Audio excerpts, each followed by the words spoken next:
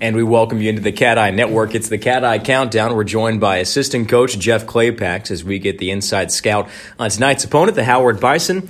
Coach, we've been in Norfolk for, 3 days now? Finally get a chance to get on the tournament with the last game on a Thursday night. I can only imagine the anticipation amongst this whole program, not only the coaching staff, but the players as well. Absolutely. I think everybody's ready to play. We've had a really good week of preparation. And like you mentioned, being up here day 3 now, our guys are just ready to cut loose and play. So we're excited about tonight. Speaking with Woody Taylor earlier on the women's broadcast, he said today's shoot-around may have been the best all season. Just good energy and focus, right? Yeah, great energy, great focus. And really that's been carryover from the last couple days of the week. We had 30 minutes on the floor, and it was sharp and productive. And, again, I think our guys are dialed in, ready to go tonight. Given the unfortunate result of our regular season finale against Florida A&M, would you say a benefit of it has been this the team's ability to refocus in coming into a do-or-die situation? Absolutely. If you turn that game into a positive, that last one last week, absolutely. I think we've coached our guys hard this week, and we've really had their attention since that game. And again, I think that's been the result of the outcome of a really good week of practice and preparation. Tonight's opponent, the Howard Bison, feature the MEAC Player of the Year, R.J. Cole. We've seen Howard twice, split the results. Each team won on the road.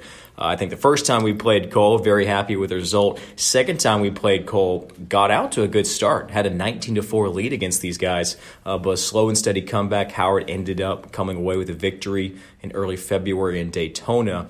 Does the plan to defend him change in this game?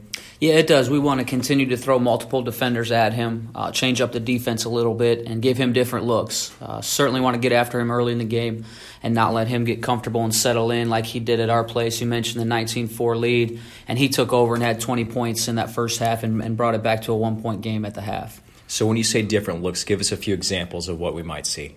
We're going to mix in a little zone tonight.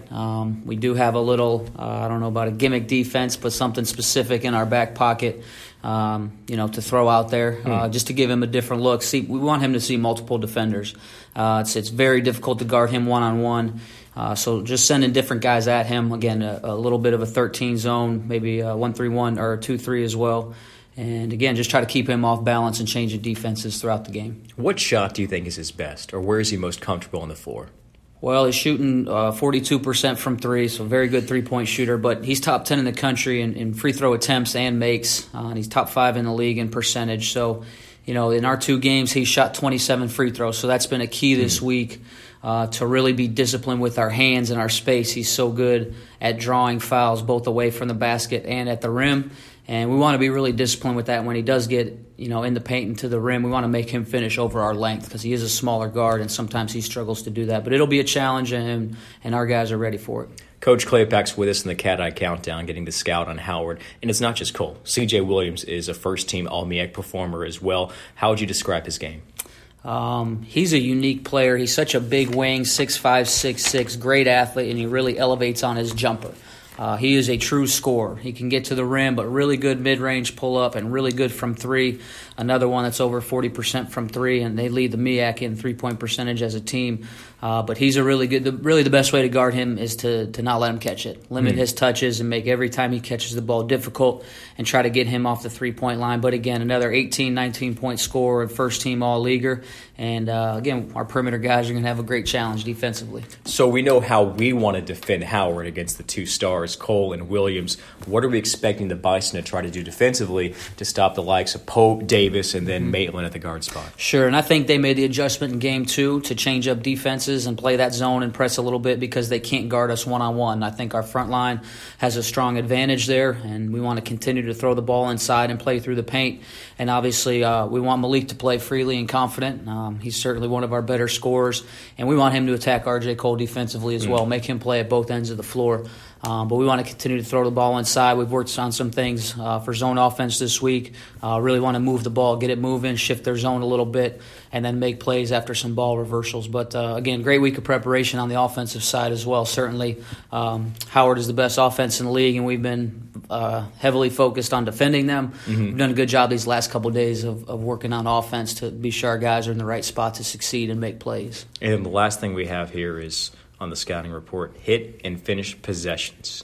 17 offensive rebounds for Howard the last time they played Bethune-Cookman. Just kind of seems like a point of pride right there for this team. Absolutely. We're such a good rebounding team, offensive rebounding team in both games because we're so heavily focused on those guards.